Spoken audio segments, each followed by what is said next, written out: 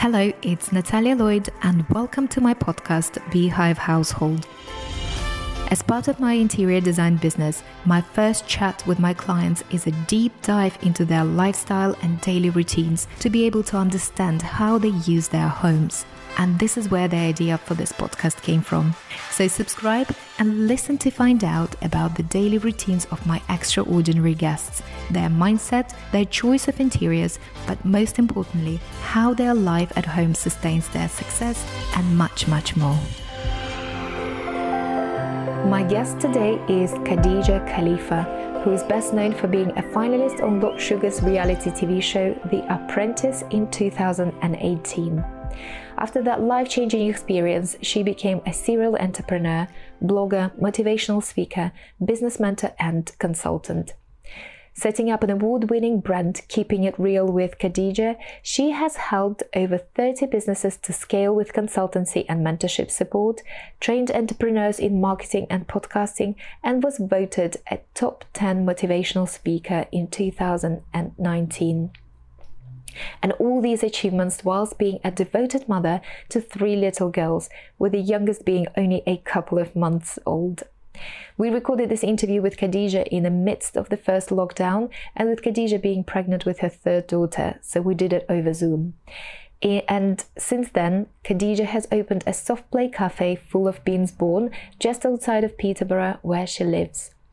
Today we are going to peek behind the closed doors of Khadija's home life, her relationships with her close ones, her wins, and also the challenges that she has faced and is still dealing with. Khadija, thank you for joining us on Beehive Household. Thank you for having me. What a lovely intro.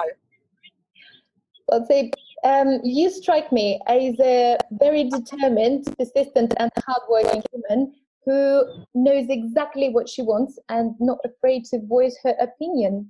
So in your own words, keeping it all very real and down to earth. And I like that about you. So what I'd like to find out is more about your life in the comfort of your own home with your friends and family. So you live in Peterborough. Please, can you start with setting the scene for us? Tell us what your house is like and who you live with. Well, I live just outside of Peterborough in a village, so we're about 15 minutes away. I live with my partner Simon and 2 girls. Our house is, I love grey, so most things are grey. My sofas are grey, crushed velvet or cushed velvet, whatever you call it. My bed's the same. Literally, you'd think that I got them from the same shop, but I didn't. The flooring is like grey tiles, quite quirky. To be honest, my house is just grey galore. Grey and white, everything. The girls' room is obviously pink and, mainly grey and white. Well, grey is very in, and it's easy to decorate.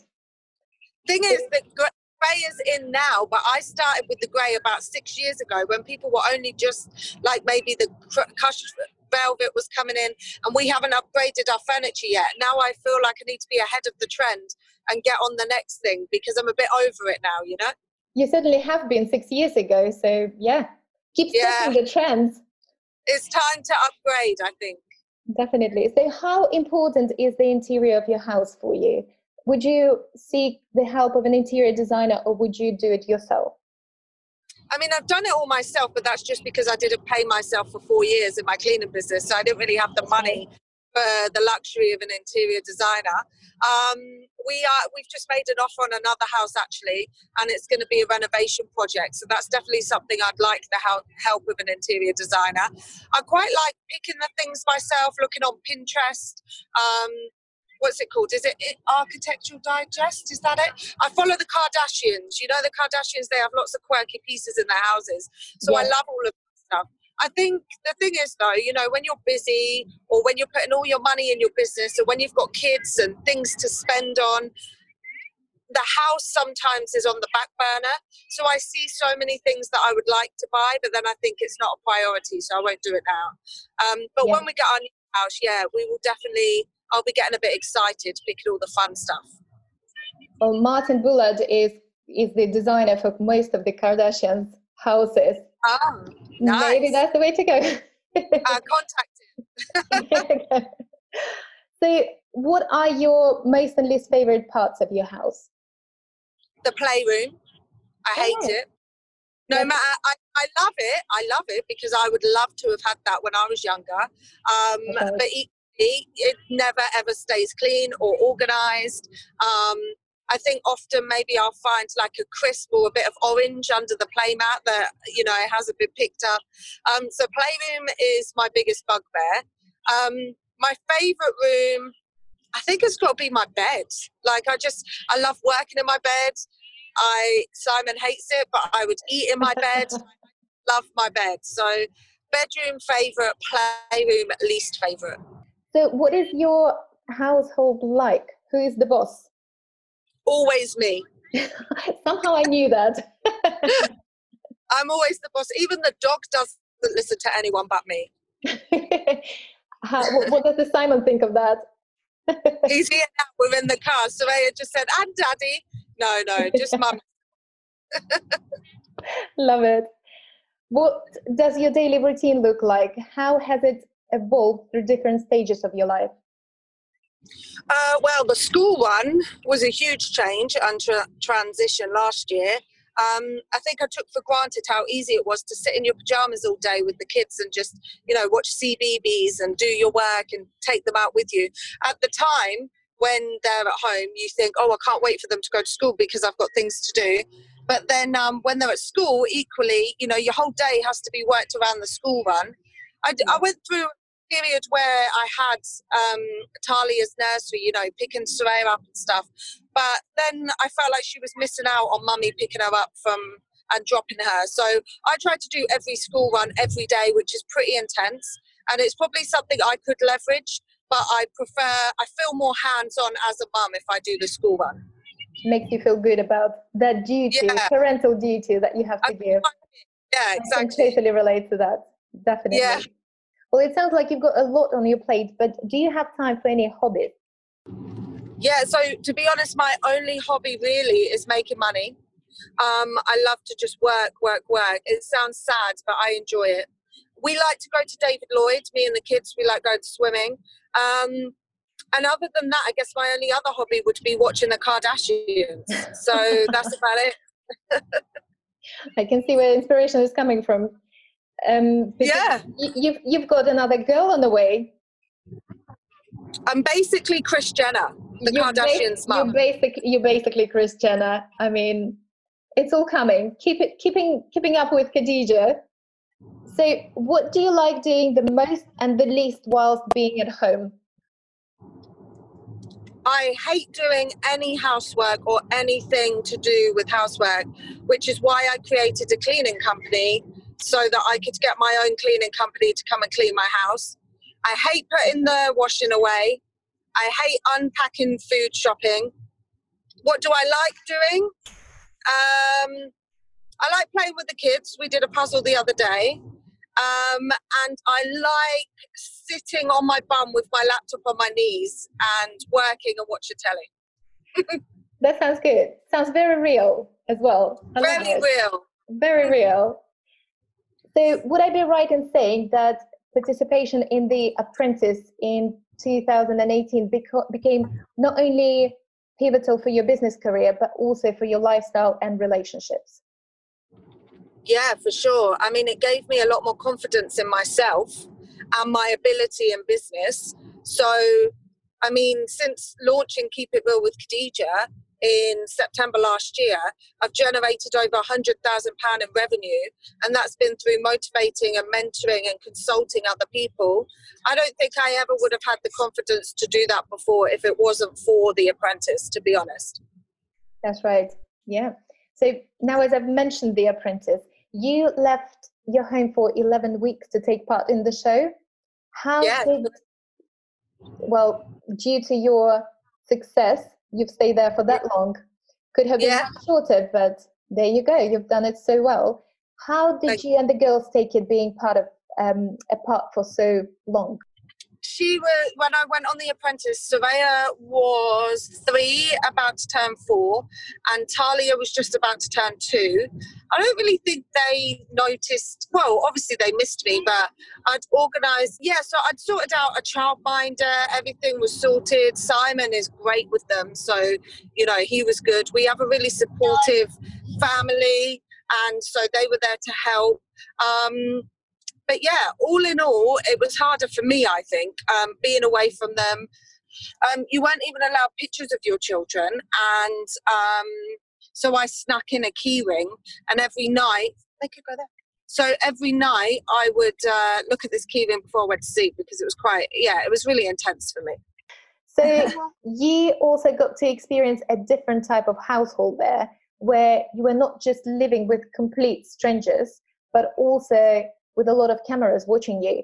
What was that like? Yeah. I didn't mind the cameras when I was on task. I didn't like the cameras in the morning when you'd wake up and they'd be in your face. Also, I'm very upfront. So after the second task, I kind of told them, don't put that camera in my face again, because you're not getting anything from me. And then they just stopped doing it. So they knew I was not cooperating. Early morning camera in my face is just not my thing. Love it. Straight on, exactly what you're thinking. Were there any daily habits or routines of other candidates that you've been inspired to adopt for yourself, or maybe the opposite? Well, they should adopt all of my habits, because I'm amazing. Their habits. That's a good question. I realized that I probably needed to take more time in doing my makeup and stuff in the mornings. I'm a huge fan of au naturel. My hair's always au naturel. I don't put much, if I've got a spot or something, I'll put a little bit of makeup. But the girls, they went in, almost suitcases full of makeup. And it's just not, I've always been a bit of a tomboy. It's not really my thing. But actually, since building my brand, I am maybe now because I have more time, my kids are a bit older, but I have started taking a bit more pride in my appearance. Not today, but it is the weekend. Amazing. I tried to spend a bit more time, I bought some iconic London makeup, and I tried to learn stuff. So maybe I've adopted from them to be a bit more girly, which I wasn't really fussed about before. That's a good one. So was there anything that you looked at and said, oh, this is not what I'm going to do ever, or something that you completely disliked? A little bit of gossip from insider gossip from The Apprentice house. Yeah, Jackie's behaviour, and I didn't hide my feelings about that. I'm a very straight up person. I don't lie. I am not sly. I've been brought up this way. My dad's Muslim, so there's certain things in Islam that, you should never lie or talk behind people's backs and things like that. And look, I'm not perfect, but I try my best to not do things like that. So to be in a house with somebody that quite obviously was either playing a game or just manipulative by nature was very uncomfortable for me. Even worse, we shared a bedroom. So we'd be in the boardroom the day before, and I'd be outing how manipulative she was, and then the next morning waking up and, we had to be civil. The good thing though, and I've got to give it to Jackie and to all of us, we were very professional in my year. I've heard that the year after there was a lot of cattiness, the years before, a lot of drama in the house. Whatever drama we had on task, or however we felt about each other, it never really came back to the house. There was no bully, mean girl behaviour. It was all very professional. That's amazing. That's exactly what you want, because you live with those people, and 11 weeks is a long time. And there was very obvious on screen that you and Jackie did not get on. I didn't know you shared the bedroom. That's intense. There was only one time when I heard her say something to Daniel. I think it was before the gardening task. We were in the kitchen or dining room and she said something to Daniel under her breath, like, you know what I'm trying to do, work with me here. And it was like, and the day before she'd given me a bit of ag on one of the tasks. So I'm not stupid. You know, I think sometimes people think because I'm so straight talking that, oh, maybe she doesn't know what she's talking about, or because I don't use big words, maybe she's not as articulate as we would like. But I'm very streetwise and I have a lot of common sense and I can read people. So when I saw that happen, I did have a meltdown in front of production and I said, if you don't sort this out, I'm off. I'm not doing it anymore. I'm not having all this sly behaviour. I'm here to win £250,000. I think the thing with Jackie was that she already had made quite a lot of money. So she was more there for the experience, where the rest of us were there to win this investment and grow our businesses. So it was important to us. But look, I have no hard feelings for Jackie now. I respect her as a business person. We just, you know, we're not going around each other's house for dinner. It's not that kind of thing. Safe to say that's not happening, no. That's not happening. So who is coming round for dinner from the Apprentice crew? You know what? Everyone. Even with my podcast launch last year, I invited Jackie. They're all invited. I love them all. I mean, Coyote is like, I call her my brother from another mother. Sean, one, she is literally like my best friend. Camilla, who came second, we're so close as well. She's one of my besties. Sarah Ann, she's helped me a lot with legal things in business since the show. Jasmine, me and Jasmine are really close. All the boys, Tom, Daniel. So I had a really good year, to be honest. I like all of them. Even Jackie. We just don't get on in that kind of environment. But it's not a natural environment to be in, to be honest. So we were both uncomfortable. Well, it's uncomfortable environment, but also brings everything out of you, whether it's a good or bad thing. So you ultimately will show your true face. And I guess, yeah, you're very different people, you two, for sure. Yeah. So I like a bit of Apprentice. I mentioned that to you before, and but I did miss the 2018 one, so I had to rewatch it to make sure I'm prepared for this. I enjoyed it. Oh, I enjoyed it. Yeah. So, how did you and those close to you handle your post-Apprentice success? I mean, it's still weird now, if I'm honest. I'm opening this cafe and I have people message me like, oh my God, I'm your biggest fan. And we went to Dubai in February, and while we were there, 3 people recognized me. All of Soraya's teachers, most of them watched me. It's crazy. I'm just a normal person, you know. I just like to work hard. I've got to be honest, it's opened a lot of doors. It's given me this credibility, and I've loved it. I've loved people coming up to me asking for a selfie. I've really enjoyed it, like a duck to water. Amazing. What about your closest ones? How did Simon take it? And your parents, your girls, did they understand what was happening? The girls love it. The girls, we watched Me Again the other day, so rerun episodes on Daily Motion. They absolutely loved it. What Talia actually said to my friend the other day, were you on too? Have you been on TV? Like, it's just a natural thing now. They just think like people just go on TV. Simon, you know what? I think it really helped mine and Simon's relationship. Like, I don't hide the fact that before Talia was born, Simon and I went through a really hard time. We separated, well, all in all, it was about a year actually, on and off, we were separated for. And I think there was a lot of pressure from my cleaning business. I wasn't paying myself. I was financially dependent on him. Every month I was asking him to put money in payroll, and so that I could cover the bills for the staff, because I made some silly business decisions, like loads of overheads, and I didn't really know business that well. So there was a lot of pressure on our relationship, and yeah, we separated for on and off a year. After the show, to be honest, the last, when did it stop? December 2018. So the last 18 months have been great.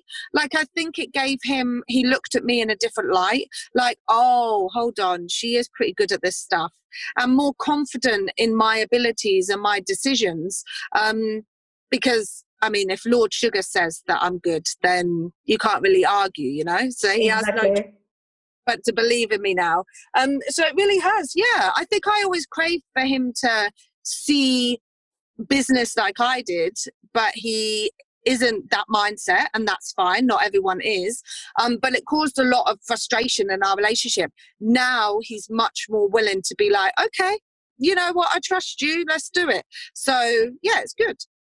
You've got credibility in his eyes, because yes, I know that there used to be some turbulence, and it's good to see that adding this extra dimension to your character actually brings out a different type of feelings in your partner, boyfriend, husband.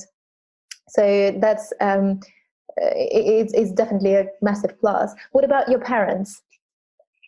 So my mum, she thought crazy, super proud, showed everybody at school. My in-laws at the hospital where she works. My in-laws, I'm very close with them. Simon's parents, they came to the You're Fired show, etc. I mean, they're so supportive of me. They were always supportive of me, but now, again, I think you just notice that people, I don't know, they're more trusting in your decision-making skills. You know, if I had to make decisions on a show like The Apprentice, now people are just more comfortable. If I said to them, listen, I'm going to build a rocket and I'm going to go to the moon tomorrow, they would pretty much know that I'm going to do it. Yeah, they will be happy to be in the seat next to you. Exactly, yeah. Whereas I think in business it takes a long time. There's a lot of naysayers, and usually they're the ones that are closest to you, and it's not their fault, but they're just not used to it. Like, if they're not in business or they've not taken these risks and they've grown up, you know, most people grow up thinking you go to school, then you go to university, then you should get a good job. And when you go into business, there's a lot of people around you that are going to say, oh, that's not going to work, or are you sure about that? Now, since the show, I guess no one dares to say anything to me because they know I'm going to do it anyway. Yeah, you've got credibility for sure. That brings a bit of responsibility for people that trust you and follow you, and it's great and something to think about. And your relationship with your mum when you were younger was quite turbulent and on and off. Yeah. Is it now? What is it like? Now much better. Since I became a mum, I think, you know, things got better. My mum's way of life when I was younger is very different to the way my life is now. She struggled. She didn't work. She was a single mum. And I think as a 15-year-old, this is maybe when my entrepreneurial flair started. Obviously, my mum struggled financially. She didn't work. She was at home a lot with her friends, drinking coffee in the kitchen. And then when the bills would come each month, you know, she would be stressed and depressed. So I guess as a 15-year-old, I used to think, like, but why don't you just change it? I've always had this mindset, like, why don't you just change it though? Why don't you just go to work? Or why don't you just learn to sell stuff? Or why don't you, I don't know, that, you know, that's just the way my mind is. Like, I've always been like that. If I don't have money to pay bills, I'll find money to pay bills because I work hard. When I was at university, I had 3 jobs. You know, there's like, I have this mindset that you can't play the victim. You can't, you know, bad things happen in people's lives and you have to just get over it and keep moving forward. And I think that's why me and my mum clashed, because her personality is more of the, oh, it's not fair, oh, I didn't get that, I don't have this. And I just don't have the tolerance for that. I grew up with nothing, you know, really. I left school, I did my A-levels, I went to uni, I did it all on my own.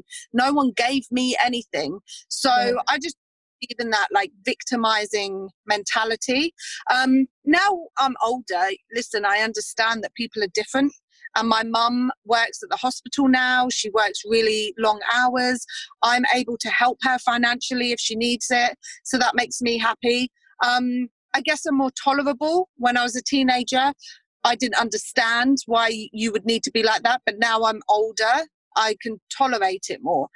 So yeah, we get on much better. That's amazing. So it's something that you have that a lot of people, I guess,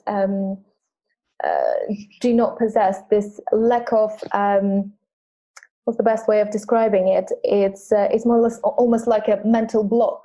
So you have an open mind, you know you can do it, and this is admirable and really inspirational. And this is why those 30 businesses you helped with, or the Facebook groups that you run, and everything else that you do helps young entrepreneurs and even established businesses to progress and evolve and get to the next level. So that's fantastic.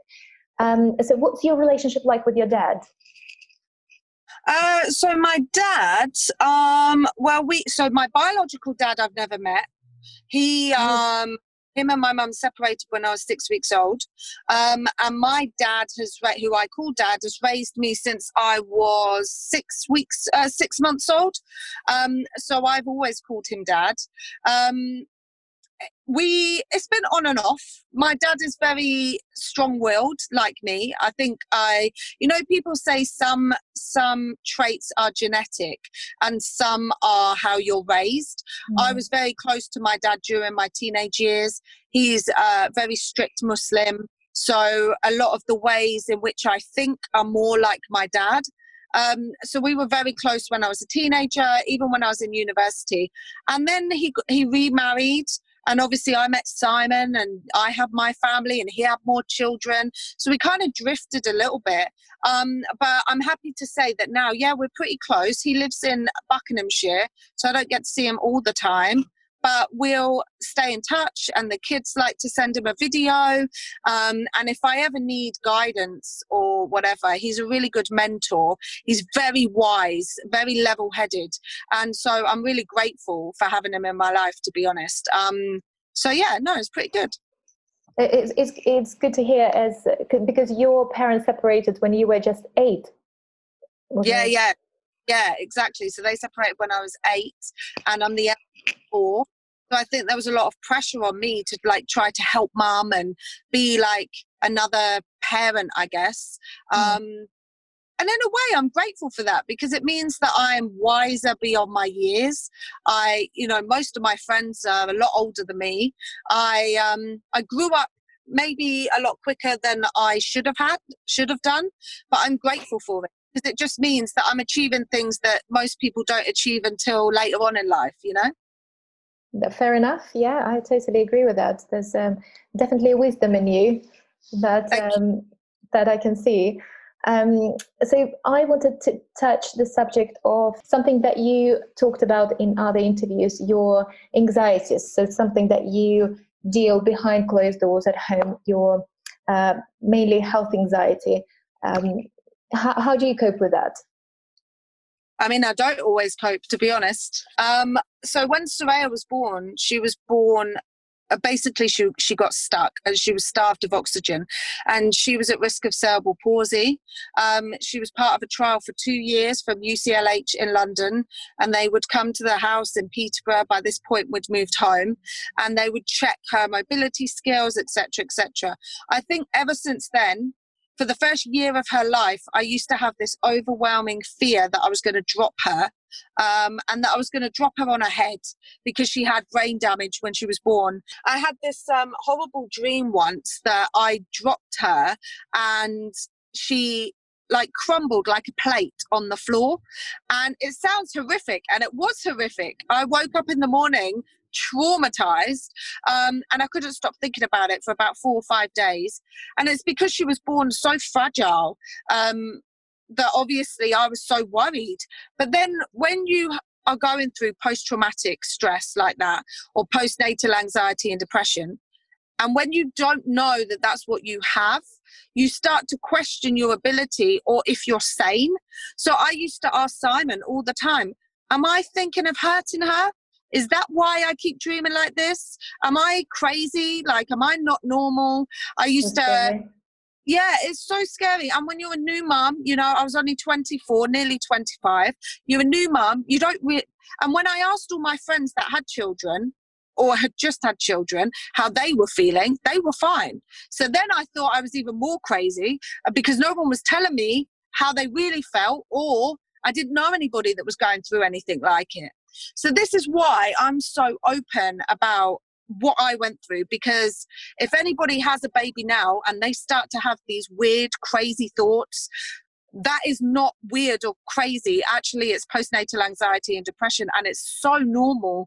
When Soraya was 12 months old, I got to the point where I thought, these dreams are driving me insane. You know, I'm having these nightmares. I'm waking up in the morning. I'd started the cleaning business. I was trying to keep busy, and these dreams were really affecting me. So I went to my doctor, and I had the best GP, Dr. Pace, and he said, Khadija, if you had asthma, I'd give you an inhaler. If you had diabetes, I'd give you insulin. You have post-traumatic stress disorder and postnatal anxiety, which is completely normal considering what you went through with your daughter. I'm going to prescribe medication, and I'm also going to give you this book called Mindfulness. And I left that doctor's appointment and I read that book. I never took the tablets at that point. And I felt so much better. Just the doctor telling me that I was normal made me feel like a huge weight was lifted. And then I guess, you know, what happened with Simon when I was pregnant with Talia, I found out he'd had an affair. So that wobbled me again. And then my life has been really busy and things. So I was on antidepressants, a low dose, for about a year. Just before the time of The Apprentice, actually, and I think after as well, for a little bit. But before I planned to get pregnant again, I stopped taking them. And so with hormones and lockdown and everything else, my anxiety has been high. But I've realised that there's ways that I can channel it without needing the medication necessarily. But I'm also open to the fact that if I get to the point where I feel like I can't cope and I have a really good GP, that I will happily go on medication again. I used to be afraid, or that it was like I was weak if I went on medication because my mum's always been on it. But now I realize, look, if you need it, you need it. And if it helps you, and like you said, I have health anxiety. Since becoming a mum, I just always worry that I'm going to get an illness, I'm going to die, my kids are not going to have me, you know, and that's a very natural thing that mums are going to think because you've got a lot of responsibility.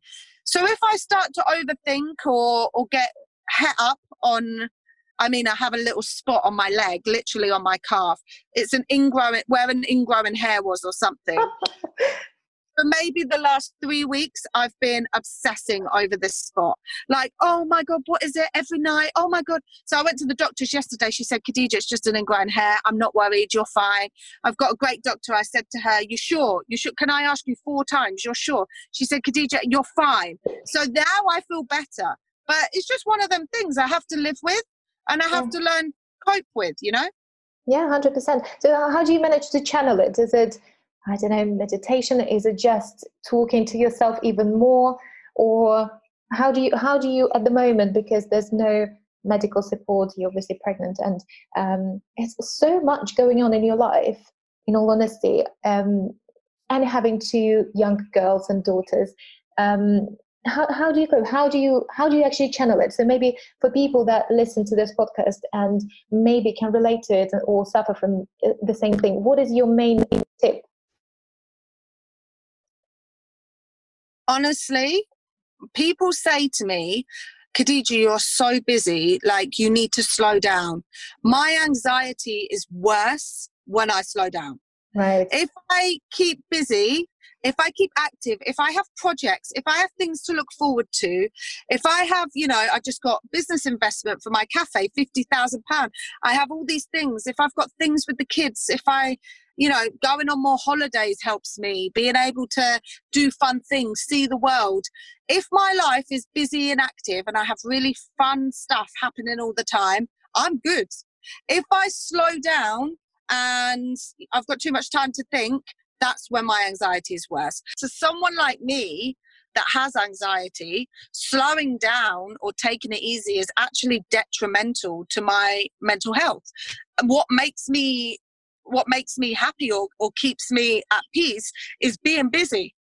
And then at the end, in the evening, eating nicely with my family, watching something on TV. I like to watch a lot of comedies. So comedies keep my anxiety at bay. If I watch a comedy before I go to sleep, that's good because I go to sleep happy. I don't watch the news. I don't care to watch the news. I don't watch the news. It won't help me. If I watch it and someone's dying or something's happened, it's not going to help me. I try to keep on top of, business topics. But all in all, I try to avoid that kind of stuff. I guess I kind of live in my little bubble, and that's what helps me, And that's the recipe for your success. So whatever works, you're right, there's no one rule for everyone. And it sounds like what may actually help you to get another medical degree, not another one, but actually to get a medical degree to understand every single thing that can go wrong in your health. But then equally, Natalia, I think then every time I'll be like, oh, this. I've self-diagnosed myself a couple of times. Like after I had Talia, my throat started swelling and I started getting really tired and really breathless. And my mum and sister have underactive thyroid. And I remember going to the GP. I didn't get to see my GP. This was a different one. And saying, I think I've got underactive thyroid. And they said, no, you haven't. Like, you wouldn't get this lump in your throat. I said, look, my family have it. I'm pretty sure I've got it. They did the blood test. I loved looking in the doctor's face when the blood test came back that I did have underactive thyroid. That's one thing I would say to people as well. And one thing I like to be an advocate for is if you think something's not right in your body, don't listen to people. I mean, Simon's the worst. He'll say to me, you're fine. Don't worry. You're fine. That doesn't help me because he's not a doctor. So if you feel that you need to get it checked out, do that. If it makes you sleep easy, that's my thing. I own it. And, and that's what I do. There you go. That's a good one. So coming back to your house, to the way you run the household, who have been the most famous house guests or the ones that required a lot of effort? I mean, I think the only one that ever requires a lot of effort is your mother-in-law. Make a lot of effort for. Most famous house guest. I mean, not been to my house, but I've been to her house. Linda Plant from The Apprentice. She invited me to her house to record her on the podcast. In my house, I don't really have too many people come to my house, to be honest. I think because your house is your home. So I don't have a lot of people. I mean, Sean hasn't even been to my house. No, not really many famous people. I think your house is for your family and your close friends. Other people, I meet them, in a business setting or in a cafe or in a studio or in an office. Yeah, I don't really think I've had. I mean, even Katie Price, when I interviewed her, that was at Loose Women Studios. Amy Childs came to my podcast launch. Grenade Alan Barrett, that was a Zoom call. I mean, technically, he was in my house because he was on the laptop, but he wasn't actually in my house. But yeah, I've interviewed some really amazing celebrities and things, just never really in my house. No. Have you tried to get Lord Sugar onto your podcast? I haven't yet. I thought what I'm going to do is I'm going to smash it with this cafe, and I've got Linda and Claude and a couple of other people in the pipeline. Andrew Block, who's Lord Sugar's PR manager, he's been on my podcast. So what I'm going to do is just make a bit more money and then pitch it to Lord Sugar that he needs to come on. That sounds like a good plan. Good luck with that. So speaking of house parties, do you have those happening? What are the most awkward situations if you do those? What are the most awkward situations that happened? So I always have parties for Soraya and Talia's birthdays. Obviously this year was different. June and July, their birthdays are, so they're usually, sunny, so we'll have a barbecue or something. I never really find those things awkward. I love having family around. I love hosting. I love having everyone like close to me in the house. I own a cleaning company, so the house is always spotless before people come because I get the cleaners in the day before. I guess the only awkward thing is that my dog likes to sniff people's butts. So when they come round, but yeah, no, other than that, I don't find any social gatherings awkward. I love them. Amazing. So you've mentioned you've reopened your cleaning business, which you came to The Apprentice with, Opal and Pearl Limited, and you will be opening a cafe in Peterborough, Full of Beans Born. Yeah, just outside, about 20 minutes away. So now a quick blitz questions for you. Yeah. So top book recommendations on mindset and success. Oh, well, Rob Moore is a good friend of mine and a mentor. I love a lot of his books. Life Leverage changed my life because his book, Life Leverage, it made me realise that there was a bunch of stuff that I was doing, like housework, that actually I didn't need to be doing because my time was spent better elsewhere, more productive elsewhere. So Life Leverage would be my number one. To be honest, books, I don't really read a lot of books. I more watch things or listen to podcasts. But I watched the Netflix documentary. Tony Robbins did a Netflix series thing. I watched that a couple of weeks ago, actually. That was really empowering. I like listening to Jordan Belfort, Wolf of Wall Street, and Grant Cardone. I like listening to those. Obviously, the Kardashians, I've mentioned them enough. I know some like them, but what they're doing and building an empire, I like. And I watch a lot of like Real Housewives of Beverly Hills, Real Housewives of Orange County. I like seeing what businesses they're doing, they've got, what houses they live in, what cars they're driving. I like Lisa Vanderpump from the Real Housewives of Beverly Hills. So yeah, I mean, I have like a collective and obviously local entrepreneurs and people that I follow and look up to. But yeah. Very wide spectrum, but Rob Moore would be very pleased. I'm part of his mentorship programs as well, so I'm sure he'd be very flattered. Yeah. So household tasks that you'd like to outsource? Everything. Anything to keep?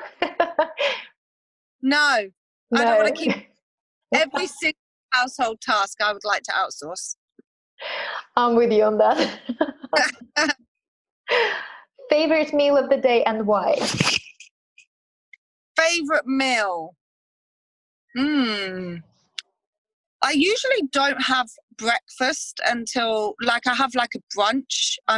It's just a thing. I've always done it my whole life. I just don't really like breakfast that much. So I think my favorite meal is usually around like 11, 12 o'clock. It could be anything. Brunch, yeah. I might be out in the car and I'll just get like a croissant or, when things are normal, going to a restaurant or, yeah, I think that's my favourite meal. By the time it gets to the evening, I'm pretty tired. I can't be bothered to make anything. So, yeah, I think brunch is my favourite meal. Sounds good. Top choice for celebrity house guest? Good question. Who do I want to come to my house? Kris Jenner, no? I was thinking about it. Then I was thinking, let me try and make somebody a bit more. I would love Richard Branson to come to my house. I do like Branson. I like his ethos. I know he's a bit of a ladies' man, so I don't know much about that. I don't really look into that, but I've got a lot of questions that I want to ask, things that he's done. He's one of those people who the sky is literally the limit. He creates rockets to go into space. Like, this guy would be a pretty cool house guest. So Richard Branson, I think. And obviously, Sugar. Yeah, I've recently read the last book of Richard Branson. Is it Finding Virginity? I think that one was really great. Admire him a lot. And the last one is, have I got you here? Yes. Yep. Yeah. Your dream house and location. Oh, can I have more than one? Totally. Okay, so I want one in Dubai, one in Morocco because I'm half Moroccan, one in Beverly Hills, and then one. Actually, we're buying. We've made an offer on a house, and we're buying a house that once we do the work to it, that could be my dream house locally, and it's around all our family and stuff. So yeah, those houses. I'd have really quirky things inside. I'm into industrial lighting at the minute. I really like that look, like those industrial bulbs. Style. Yeah, so each house would have a different theme, I guess. But yeah, those 4. Amazing. So Khadija, thank you for being a fantastic guest, and I'm looking forward to hearing the baby news, and also next time I'm in Peterborough to have a latte in full of being born. Yeah, you're welcome anytime, and you can bring your children too. I will, absolutely will. Thank you so much. Thanks for your time. I appreciate it a lot. You're so welcome. Thank you. Thank you so much for listening to this episode of Beehive Household Podcast. Please don't forget to leave your review and share with your friends and family. For more information on the design services we offer, visit our website www.natalialloydinteriors.com. You can also find me on Instagram and Facebook under Natalia Lloyd Interiors, as well as LinkedIn. Bye now till the next episode. Look after yourselves and your loved ones.